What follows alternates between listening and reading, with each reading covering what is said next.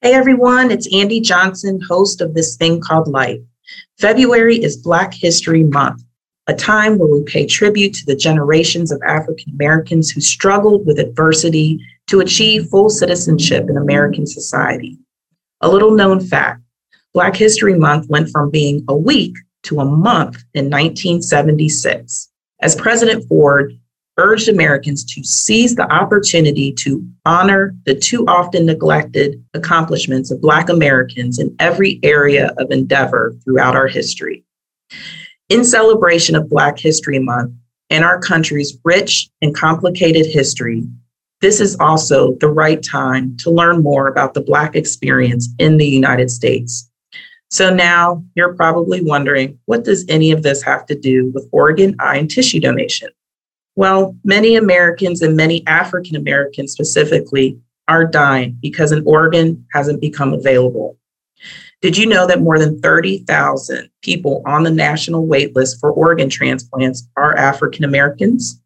And did you know that most African Americans on the wait list are in need of a kidney transplant?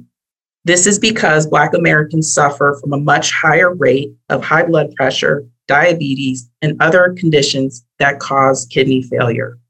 What makes all of this more complicated is the time period in our nation's history when African Americans weren't treated or viewed as equal in terms of citizenship, voting rights, and many other facets of life, including medical treatment. There was a time when Black Americans were subjected to horrible medical experiments without their consent that led to disease progression, infertility, and death. While these atrocities did happen many years ago, the lingering effects are still evident today, as there is much distrust around the medical system by some African Americans. I believe this is why there's the false idea that doctors won't do all they can to save someone's life if they know they're a registered donor. I believe that this is where this falsehood, this inaccurate, this lie, this I believe is where that comes from, is from that history. So again, I just want to tell you that that's not true. Doctors will do everything they can to save your life. And it isn't until death has been declared that donation even becomes part of the conversation.